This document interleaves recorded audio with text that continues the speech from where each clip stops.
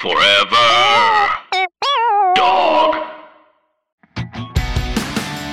Just between us. Hey. Just between us. Hey. Hello, I'm Allison Raskin. I'm a writer, mental health advocate, and I sunburn easily. Hi, I'm Gabby Dunn. I'm a writer, bicon, bisexual icon, wink, and I'm a momager. Oh no. I'm a momager, Allison. But you don't have a child. I'm everyone's momager. I'm the Kris Jenner of my own life. Okay. Because, girl, What? you'll find out. You'll see in this episode why. I can't help myself, but I can manage other people. You mean like their careers? Yes. Okay. If I had kids like how Kris Jenner did, they would all be models. They would all be influencers. I feel like I could do someone else's career like that. Why haven't you helped my career more? You didn't ask. You don't want my advice. I've asked for your advice all the time. The things that I would tell you to do, you don't want to do them. Like what? More thirst traps. No, my audience does not like that. When I post photos of that would be for a typical influencer, they do badly. Okay. I mean, look, I would have recommended Emotional Support Lady, but you're already doing it. So I think you should have an Emotional Support Lady podcast. I think you should have an Emotional Support Lady TikTok account. Yeah, see, Melissa says feet thirst traps. You're not using all of the things you have at your disposal. So what am I not doing? I'm not doing a Emotional Support Lady podcast, and I'm not what? Emotional Support Lady TikTok feet posts. OnlyFans for your feet. And I think you should try to put out like an Emotional Support Lady book. Like you should sell that book too. Okay, well, you don't really know what I am and I'm not working on. Oh! Bow, bow, bow, bow. You see, I'm right. I think I need to get a much bigger following on Emotional Support Lady before I can really. Really? I think you're doing great. It's stagnated. We've hit a wall. God, you love to say that you've plateaued, and it's not true. No, I haven't plateaued. I'm on the decline in all my other accounts. That's just the reality of the situation. No, you gotta you gotta sell yourself. You can't be talking about declines. You can't be talking about like plateaus. You gotta act. You gotta fake it till you make it, baby. You gotta act. I'm faking it. I'm still posting. I'm still creating. I'm like a 1920s like manager who like found you at the cabaret. I guess. This is what I told Mal. I was like, 1, book proposal. 2, thirst traps. 3, and Mal was like, okay, I have some questions. This is what you want your partner to do? Is post more thirst traps? Yes. Yeah, that adds up. Thank you. Anyway, this is Just Between Us, a variety show filled with heartfelt advice, Ridiculous games, and brutal honesty. And the tone of this opening, I don't think matches what the show episode is about, because I'm so delighted and honored and happy that we finally have my aunt, Michelle Dunn Baker, on the show, because you're trying to have her on for a bit. She is an amazing writer. She and my uncle are like an inspiration to me in terms of a love story. And he was diagnosed with HIV in 1986, 1987, about 10 months into them being married. And they stuck by each other. Spoiler alert, he's still alive. He was given like a year and a half to live. I mean, it's just like such a wonderful, touching, incredible story. And she's written it into this book called The Shooter's Wife, which she sent me a year ago, and I read it sobbing. And I've been trying to work on getting it published. So this is me saying, hello, if you're a person who publishes books, get at me. The book made me, just cry my eyes out for hours. So I'm just so glad to have her here, and I love her so much. And we got to interview her about her and my uncle's story. And I think it really deserves to be heard. So I'm excited. So stick around after the break and we get to meet Gabby's aunt.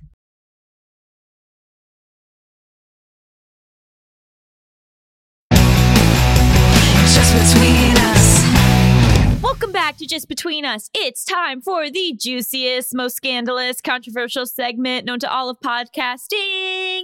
Tough questions. This week on the show, we have a very special episode because we have my aunt, Michelle Dunn Baker, on. And she's a writer, and she's written an incredible book that hasn't come out yet, but I've read it, and it's all about chronicling the 80s and 90s with her partner, my uncle Stephen, and his journey with HIV starting around like the mid 80s onward. And so we've been talking a lot about it because I read Michelle's book. I feel like it's such a beautiful story. So I want to start at the very beginning because I feel like our audience is young and doesn't really understand what it was like around the time that AIDS was becoming a thing. So like, what were you and Stephen doing? What were your lives like right before he got diagnosed? Well, right before he got diagnosed, we both were newly sober in Alcoholics Anonymous. We were very excited about our new life together. And quite frankly, we were trying to have a baby because I was 34, 35, 36, and he was 39. And we were actively trying to get pregnant. So it's actually, quite surprising that I didn't have HIV as well, because, we were doing things like I was standing on my head after sex, and we were counting the days in the calendar and doing everything we could to make a baby. We were very interested in traveling, and we had planned a trip to go to Paris, and we were just like madly in love. And we were new in our program. That was our life. Going to AA, trying to be open and honest with each other and, have a beautiful relationship. And that's where it was at. You were married for about a year, right? Yeah, 10 months when we got the news. How'd you find out? Well, Stephen had applied for life insurance. And so he was at work one day and the doctor called. In fact, he was sitting in a sales meeting with his guys, and he had it on speaker, the phone on speaker. And the doctor said, "Stephen, are you gay?" And Stephen said, "No." And the doctor said, "Well, you have AIDS." And so Stephen said, "I think I better take this to my office." And he went in his office, and the doctor said, "I didn't know you were gay." And Stephen said, "I'm not.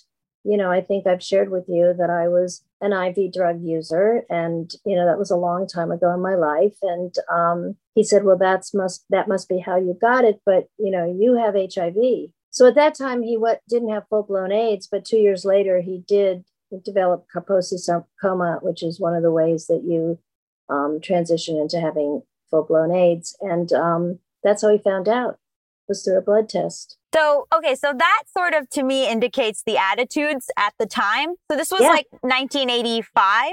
86. Well, 87, actually. We got married in 86, and this was the following spring, I think it was, or... So that might sound wild to someone now listening, that a doctor would just speak like that. Was that sort of the prevailing storyline?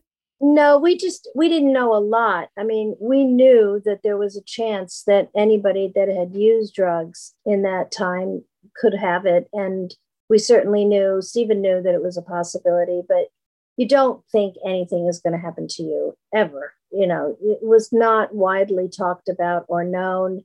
It was right before everything started just popping up everywhere. After that, at that point is when things started to really get out of control, and you started hearing about AIDS everywhere. So how did he come home and tell you? What happened was my friend Regina called me. Her husband worked with Stephen, and apparently her husband called her. He was a very close friend of Stephen's. So she called me up and she said, "Have you talked to Stephen?" She said, "Are you all right?" Out of the blue. And I said, "Sure." She said, "Well, have you talked to Stephen?" And I said, "Not yet." And so she put me on notice and said, "Well, something happened. I'm sure it'll be okay." And I'm completely, in the dark. I'm sitting waiting for Stephen to come home from work. And I called Billy, her husband, at work. And I said, "What's going on?" And he said, "Well, the doctor called and he had some news for Stephen. I'm sure he wants to tell you." And so right away, I'm, very, very concerned. And Stephen walked in the door, so I hung up, and he just said to me, "I don't know how to tell you this except to tell you that I have HIV." And, the doctor just said that it may or may not, turn into, they didn't know anything. They seriously didn't know anything. So that was how I found out. And my world kind of, stopped right there. Everything that we wanted to do and had planned to do stopped. And we went from there. We went to see doctors, and the first doctor we went to knew nothing. He said, "I think that there's a slight chance that you could develop AIDS from this HIV. Very, very, very, very slight. So don't worry." And of course, he was completely wrong. Then we went down to the University of Miami where Margaret Fishel was doing studies, and we got on a protocol where it was AZT for asymptomatic patients. And they were given massive amounts of AZT to these patients. And Stephen immediately, needed a blood transfusion. And then when he got the second blood transfusion, they kicked him off the study. There was just nothing around. That was like the only drug available. So we immediately started looking for other ways to heal and alternatives and alternative healing. And we started searching. At the time, they thought that you could transmit HIV from sharing the same air, shaking hands, spitting. I mean, they really had no idea. And I remember in your book, you talk about the kid in South Florida who there's like a lawsuit because he has HIV and people are like, he can't go to the high school. Like he can't swim in the swimming pool with the other kids at the high school. And so like, what was the attitude at the time? Was it just basically like, Stephen's a leper? This is like, We didn't tell a lot of people at that time. We didn't even tell our family for a while, for a very long time. And slowly but surely, we started, bringing people in. But I didn't feel like he was being ostracized. We were very careful who we told. But we also didn't, force ourselves into situations or hang out with a lot of people. I think we were pretty aware of the prejudices. I was certainly aware of the comments people made. People would tell jokes about AIDS, and it was just disgusting. When you saw what people were thinking, what their thinking was and what their lack of sensibility was, it was awful. I remember being once in a store in a dressing room and hearing these women talking about, if there was some program on TV and say, if my husband ever came home and told me, that he had AIDS, I would just, I would kick him out so fast. And I just walked out of that dressing room and I looked at them and I said, you don't know what you would do. Don't be so quick to judge. You don't know what you would do if someone you loved was sick. Maybe that's exactly what they would do. Poor them. I wanted to call up their husbands and say, your wife doesn't really love you. Well, that's why I sort of wanted to ask a bit about your internal reaction to hearing that news. I mean, I would assume you were afraid for your own health. I never was. Oh, really? I never was. It was the day that he told me, I knew that I was there just to be his companion, his wife, his healer, his lover, everything that I had been to him and more. I never thought I would get sick, and I never did. Wow. Obviously we never had unprotected sex after that, but, I wasn't afraid to touch him, to hold him, to kiss him. Didn't occur to me to do anything else. And it was just a feeling that I had that was more than just a feeling. It was a surety that I had that we were meant to go through this together. You said that in the book that because you had only been married for 10 months, there were some people who said, you can get out. You should just get out.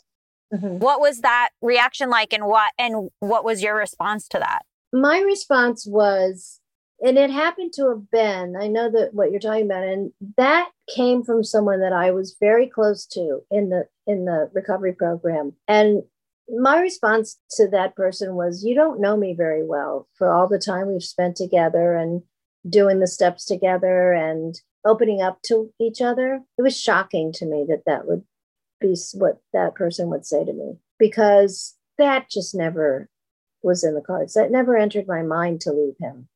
Sure, anybody could leave for any reason at any time, but to me, that was never going to happen. And for somebody to say that to me, first of all, I think is a little bit outside the boundaries.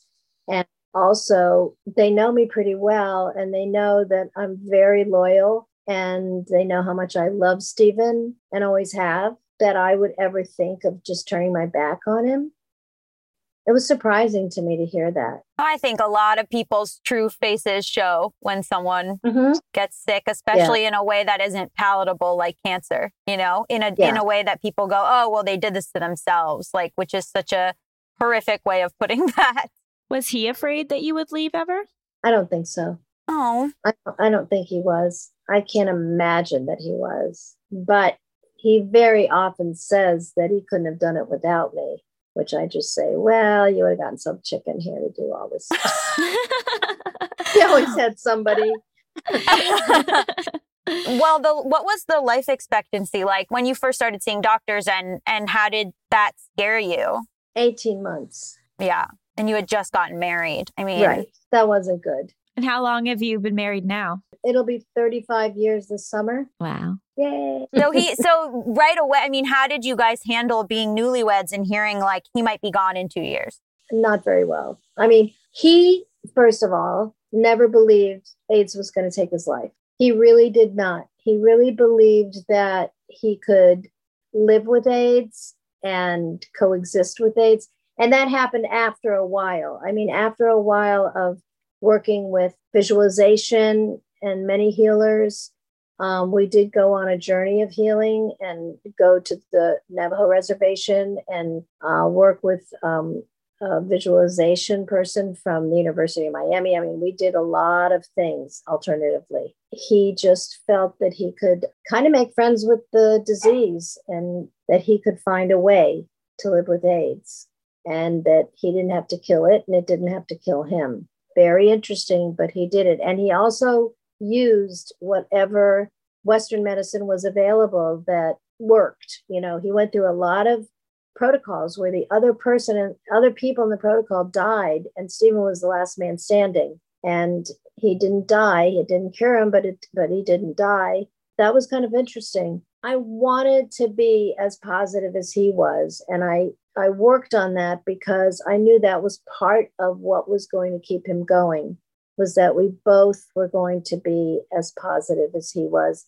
And many times I was, but there was always that very frightening thought that I could lose him. And I knew how powerful this was. If you remember, I had a very good friend, Larry, who did pass away from the disease. And, you know, it was all around us, people that we met in the protocols that we became friends with, very good friends with. And they were all dying. And there were so many people dying that we didn't know, but there were people we did know. And we would meet people and make friends with them, and then they'd be gone.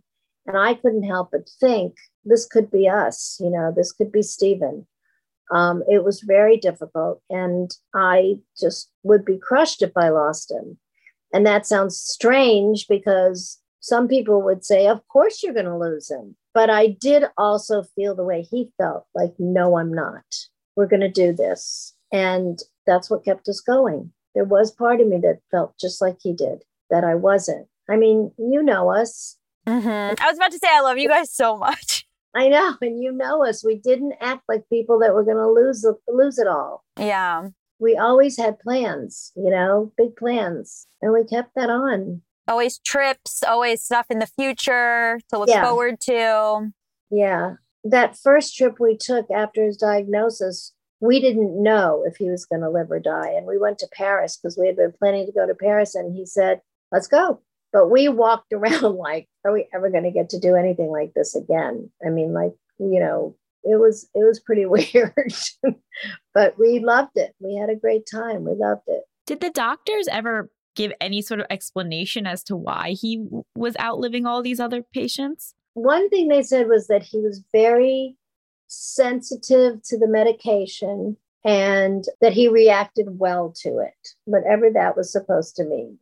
Hmm. And I thought that was really BS, because if everybody else was not living as a result of the medication, I don't care how well he, you know, reacted to the medication, it wouldn't be working. Right. It's not clearly not working. Yeah. Personally, I thought that what they gave him, the dose they gave him of the AZT initially was too high because it was knocking everybody's, you know, brains out. And I thought if they just gave him less, wouldn't it work better? And it's funny because later when they reintroduced AZT, they introduced it at much lower doses. Huh. So I said, well, if everyone would just listen to me, we could probably really cure this immediately. Well, I know. So your life became kind of going to all these trials, going with him up to Boston, going with him to University of Miami. Yeah. And, you know, you talk about in the book, the people passing away. I mean, getting to know everyone else and 35 other people in the trial and then coming back and finding out they've all passed away other than Stephen.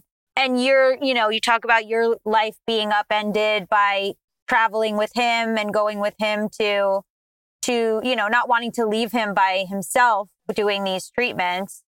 And so when did you guys decide to start looking at like alternative medicine? We were really looking at alternative medicine all the time. We were always doing both.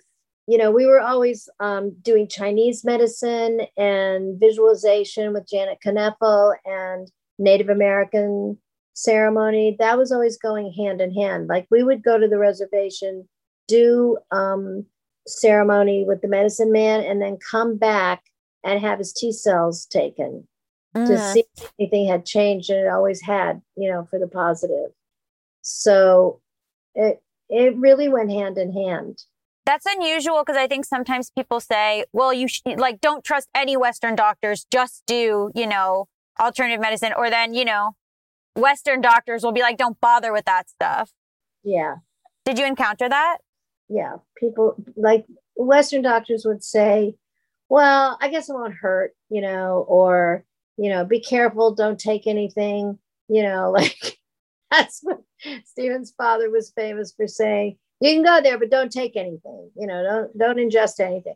My dad was just whatever it takes, and he was a medical man, for how long and how seriously he took it. My parents were wonderful about it, and his were too, but a little more straight-laced than my parents, but they were wonderful. But a lot of people, didn't react so well to what we were doing. And we didn't tell, that's why we didn't talk about it to a lot of people. We weren't going to take advice. I just was wondering, like, at what point did you become more open and public about it? I guess as we became more comfortable with ourselves, with being more ready to trust our own instincts and not worry about what other people thought, I guess. It's hard when other people are trying to sway you. And that was the last thing we wanted, was other people's advice. I think when we realized we were strong enough. Was that like a year later, like 10 years later? Was it when sort of like society's view on it kind of changed, or? No, we didn't care about that. I think it was probably 6 months to a year. That was a period of time that we started opening up more to our families. And then, our friends eventually. After that, it was like, who cares? You don't like it, deal with it. Once he had passed like the 2-year mark and then the 3-year mark, did you start to be like, okay, maybe we have a handle on this. Maybe we don't have to act like he's going to die any day. Good question. I don't remember any turning point. Certainly not early on. I would think that it would have been very recently where I would have been saying, well, recently things have happened since then that kind of. Yeah, he has cancer right now. Right. Which has scared way more than AIDS ever did. Really? Yeah. Yeah. I mean, you've been like so great and so devoted. And I look to you guys' relationship as like an example of like a romantic relationship, like how that should be. Yeah. And like, I think like, you talk in the book about not having AIDS yourself, but always being like, we have AIDS. Or like, forgetting. So can you talk about like forgetting sometimes that you weren't also like HIV positive? Everything was always we, and not only did I forget it, but sometimes like his doctors or their staff would forget it. It would always be like Stephen and Michelle are here for their appointment, like that.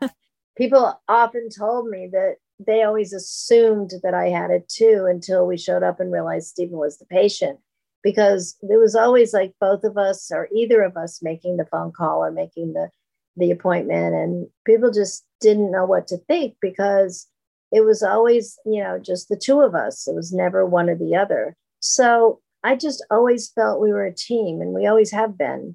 When we went to for the creative visualization, we were both going. There was just no question about it. It wasn't he was going with these 5 other men to do creative visualization. It was Michelle and Stephen and 5 other men, that were going for creative visualization. What's creative visualization? Well, this woman, Janet Knefel, led a group in visualizing the disease. And, the group sit down and would tell everybody, now, how do you picture your disease? What do you think the AIDS virus looks like? And somebody might say squiggles, and somebody else might say a lollipop. and somebody, I mean, they would each have their own visual idea of what the AIDS virus itself looked like. And Pac-Man was one of them. And, you know, like everybody, and then she would have them do things. You know, each person's virus would do things. She would have them, you know, like say, walk across the street or eat up the other viruses, or, you know, and each one would. And she would lead them through these exercises with their viruses. It was pretty fascinating. And I couldn't do the AIDS virus because I didn't have it, but I could work on something else. And I always did. I always took part in all of the exercises, and I found it really fascinating. And I thought it was just a great way to deal with your issues, you know, whatever they were. Emotional issues, it worked perfectly. They didn't mind having me at all these things, so I tagged along.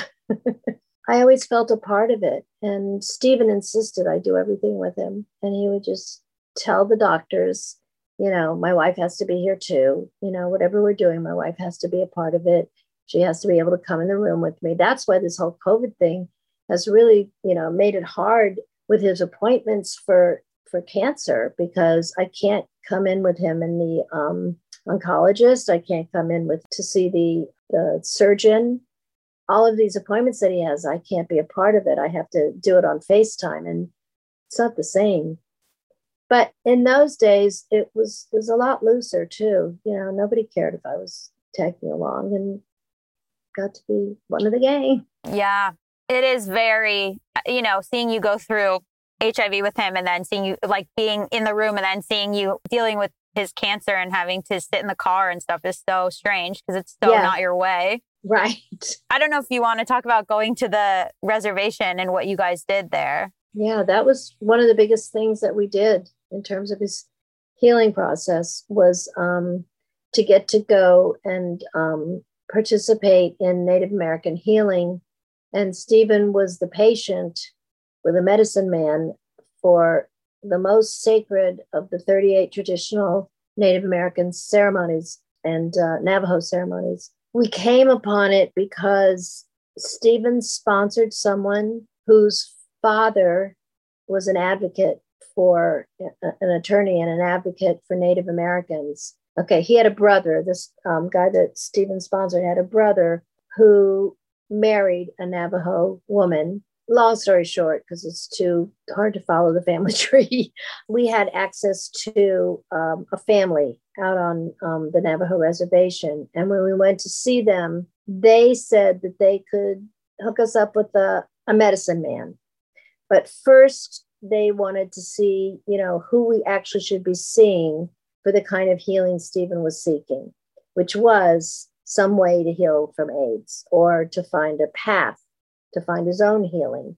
So we went to see this first gentleman, Kichi Harvey, and he sent us off to see this other person who led us to this old woman called The Shooter's Wife, which is the name of the book. Her name was Julia. She took us through these amazing ceremonies, and she drew in the dirt, and she was older than dirt. She said she was 75, and I'm telling you, if she was 95, she was a day. She was adorable and beautiful. She told us that at the end, she told us that we would need a ceremony called the Big Wind, which is the one that's the most sacred of all the 38 traditional Navajo ceremonies, that it had to be performed by a particular man. She told us his name. Oh, it was amazing. Just spending the day with her was amazing. So we went off with this family that took us there.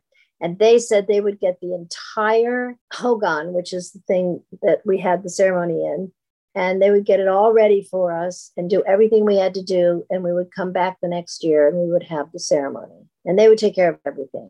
They would gather all of the things we needed for the ceremony. And this is in Arizona, right? Yeah. And in a town called Tisto. So we left Julia. It turned out, you know, Julia was this family's grandmother. And we came back and they had gotten everything prepared for us as they promised. And we came to know these people very well. And we went back for many years, came back every year and had ceremony done, most of the time with this medicine man. He was amazing. And it was like days of this, right? Like Stephen was like in the tent for like days This sweating. ceremony was 9 days, nine nights. It was amazing. And, you know, they drew in the dirt, they painted him. They had different color paints that they made right there. They had fire ceremonies. They did beautiful things. I was, you know, the one that made the meals and carried them in, cleaned the goat, you know, and did all these things that the women did. It wasn't, you know, very. It was not a matriarchy. Yes, not at all. What year did you first go? Was it 1988, 1989, 86? I don't know. It was. This was like not a thing, though. This was like white people did not go to this. Oh no, you were not allowed. The big win was never performed for a white person. This was like through special dispensation. You know, I mean, because of this man that we knew that was the advocate for them. That's the only reason why it got done. They came around one night when people were preparing for this ceremony. One of the days before that, the chief of the medicine men came and started joking about Stephen and kind of poking fun at him. He kept hanging around through the preparation days. And finally, he was out by the fire one night and Stephen came out. He said to him, you know, I'm here not because I want to be. I'm here because I have to be. I'm here to save my life. You know, I'm not trying to co-opt anything that belongs to you. And I'm not trying to steal any of the Navajo ways or bring them back to my people and make fun of you or, you know, expose you in any way. I'm here because Julia Vana, a medicine woman, sent me here. And this is the healing I need in order to live. And that's the only reason I'm here. And I respect you. And I plan to always do what's right in the honor of the Navajo people. And that's all I could tell you is the truth. He gave him, you know, this wonderful speech. And after that night, this medicine man came to every ceremony of the 9 days and nights.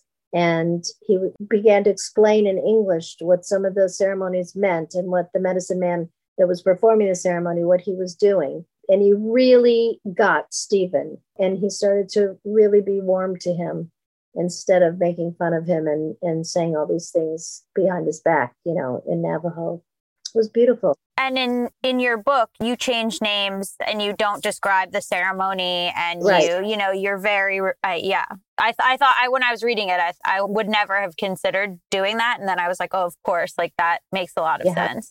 Yeah, you have to. When that was going on, was there a change medically? Was there a change like when you would go back to Western medicine? What would happen? Yeah, his T cells would rise. His viral load would be non-detectable. I mean, he would always be strong. And you could tell that a change had taken place. It was amazing. This is obviously an incredibly sensitive subject, so you don't have to talk about it if you don't want to.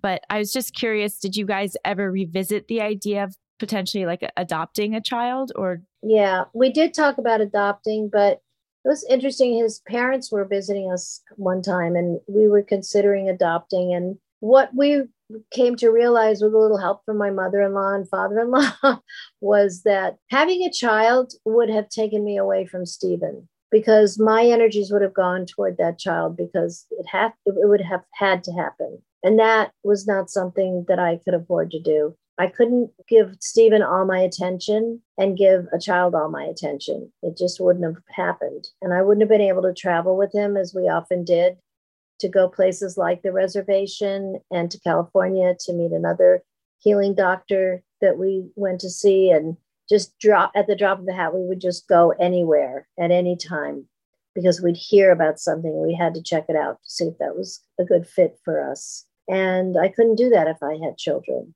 I made the conscious decision to not have children and, you know, to have 9 nieces and nephews that I adore. And one of them is sitting in the room with you, I think.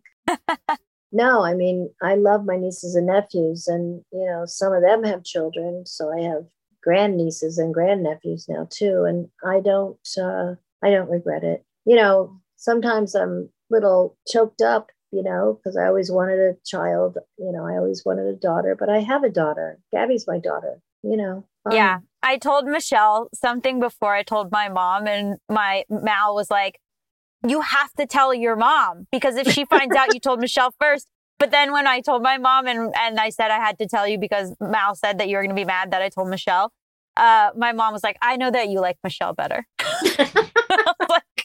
I'm glad you Ah! Yeah, I mean, I know that in the book, it's a very sad scene of you putting the adoption papers in a drawer and being like, saying goodbye to that. Yeah, it's hard. You know, it was hard. You have in life, you have to make these decisions sometimes, and you just have to do what's right. And that was what was right. He's my first priority. You know, some people think that that's not good, and I think that that's very good. So too bad. Before we move on, can we just talk a little bit about meeting him and falling in love with him and how you knew he was your person? Oh my God. Her favorite subject. Yeah. Well, I at first didn't know, and then I just had this strange thing that I was drawn to him. Then, you know, we hung out as friends. You met in AA. Yeah, we met in AA, and we were friends, and I was kind of in his business, you know, like he would talk about whether he should move back to Boston, and I would say, no, you should stay in South Florida. Boston is where all your old bad habits were, and I was always giving him advice like that. And one day he asked me to go out on a date, like just go out for dinner, the two of us, and not as friends. I was kind of stunned, and I stood there, and he went, no, that's okay. You don't have to. And he walked away. And I thought, well, where's he going? So he went home, and I called him and I said, weren't you just asking me on a date? He goes, yeah, that's okay. I said, no, I was going to say yes. And so he was like, oh, good. So we went out on a date, and that was it. We never looked back.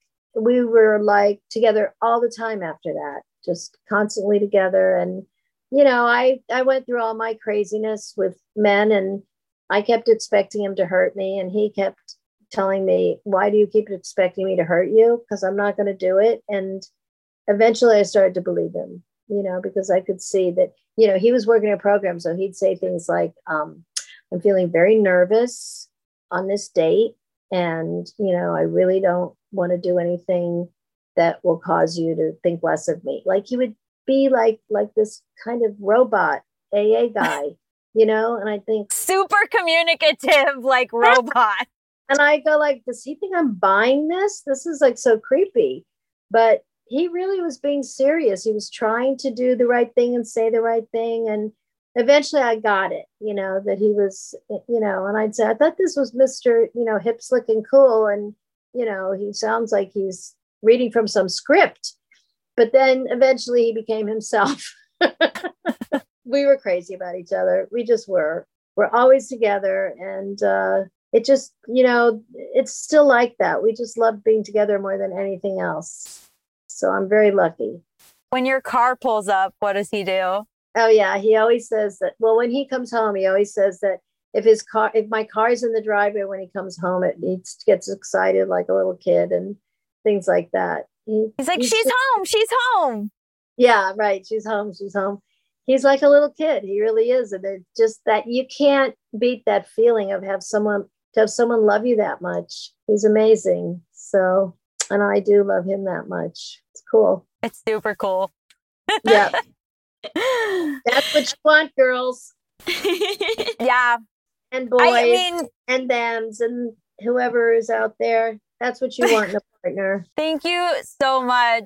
The book is incredible. There's so much more that like we didn't get to, and so much more about like attitudes about AIDS at the time and the way that, I mean, just the way that things were back then, and you guys' love story. There's like so many twists and turns. So yeah, I mean, thank you for coming on and talking about it. And I was sobbing at the end of it. I read it hysterical.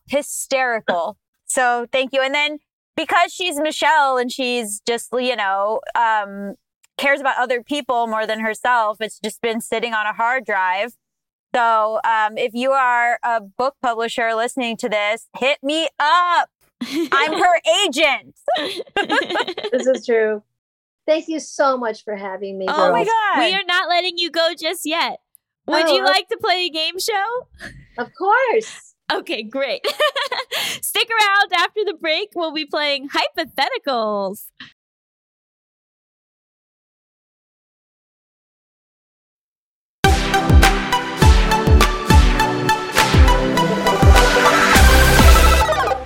to Just Between Us. It is time for hypotheticals with Gabby's aunt. So we know this will be one of the best games ever played.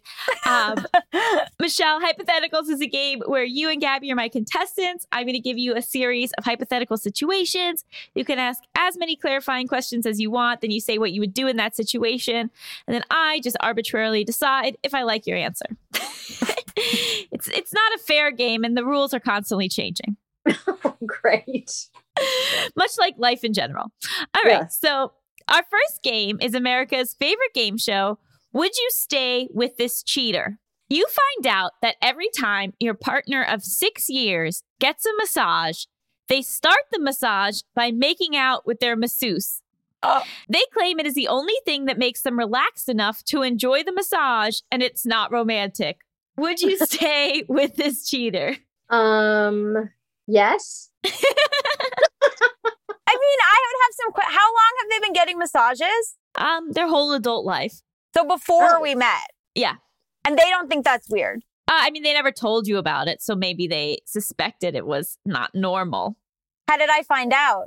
Because of COVID, you had a masseuse come to the house instead of them going to a parlor, and you opened the door by accident and you saw them making out. Michelle? So they married me even though they were making out with this masseuse already. Yeah. And is the masseuse married too? It's been a few different masseuses throughout the years, Oh, masseuse. but their current masseuse is also married. How many masseuses agreed to this? 4. 4? Yeah. Interesting. And right, and then so they've been making out with their masseuses even though there's COVID. Ooh, that is well, they took a break from getting the massage until they got vaccinated. Yeah, but are the masseuses vaccinated? It's not, we don't know. Okay, then I have to Oh, leave. I fine. won't stay. I'm not staying. So if you'd found out in 2019, you would have stayed, but finding out in 2021, you're leaving. Michelle? I'm still staying. And that's the done guarantee. Okay, our next game. Is this a date? One of your coworkers asks you to join their book club. Being an avid reader, you gladly accept, but when you show up, you are the only one there. Your coworker explains that they wouldn't trust anyone else's opinion on literature. Is this a date? Have they ever shown any interest in you before? You're good friends at the office and you talk a lot about books. Okay. Were other people invited to the book club and I'm the one that showed up? Or No, you were the only one invited to the book club. it's not really a club then. Just two Says who? people. Says who? Is this person creepy? No, you find them delightful. Oh. But am I into them? Like, It hadn't occurred to you before. wow. I think it is a date. Now, do I want to be there? I don't know. But I think it is a date. I think it's a date. It's not a date. They just want to talk about books.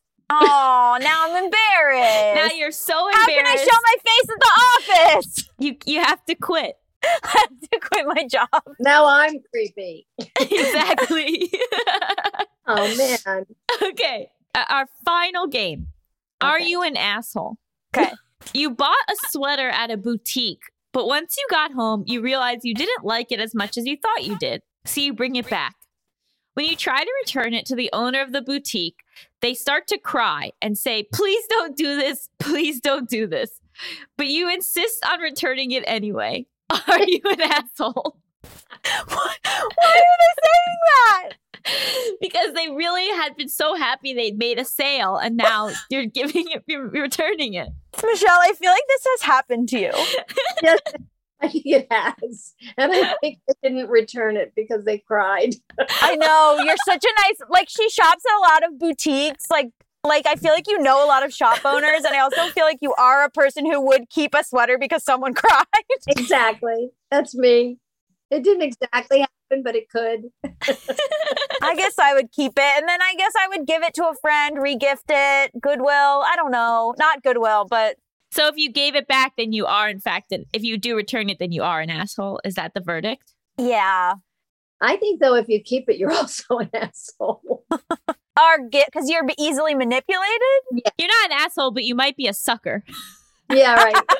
This person learned how to cry on command so no one could ever return anything. Spoiler, it's not a boutique, it's a Target. You're returning a sweater at a Target, and for some reason, the person at the Target's taking it really personally. Can you imagine? The guy at guest services is like, don't return this radio, please. It's like a Larry David episode. Yeah, absolutely. Oh my God.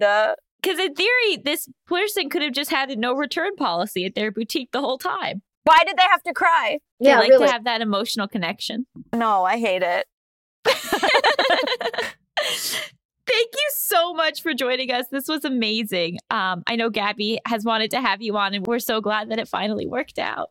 Well, thank you. I really had a great time, and I really appreciate you inviting me. Of course, your story is so wonderful, and you and Steven are such a huge, example to me of love. So I think this is nice for Thank you. our audience to hear, and I love you guys very much. Thank you to Michelle Dunn Baker for being our guest. Just Between Us is a Forever Dog production hosted by me, Allison Raskin. And me, Gabby Dunn. Produced by Melissa D. Montz. Executive produced by Brett Boehm, Joe Cilio, and Alex Ramsey. Brendan Burns composed our killer theme music. To listen to this podcast ad-free, sign up for Forever Dog Plus at foreverdogpodcast.com/plus. And check out video clips of our podcast on YouTube at youtube.com/foreverdogteam or youtube.com/justbetweenusshow. And make sure to follow us on Twitter, Instagram, and Facebook at Forever Dog Team to keep up with all the latest Forever Dog news. Also, at Allison Raskin and at Emotional Support Lady, since a bitch thinks she's plateaued. And at Gabby Road for me. And again, thank you to Michelle. I love you so much. Forever Dog.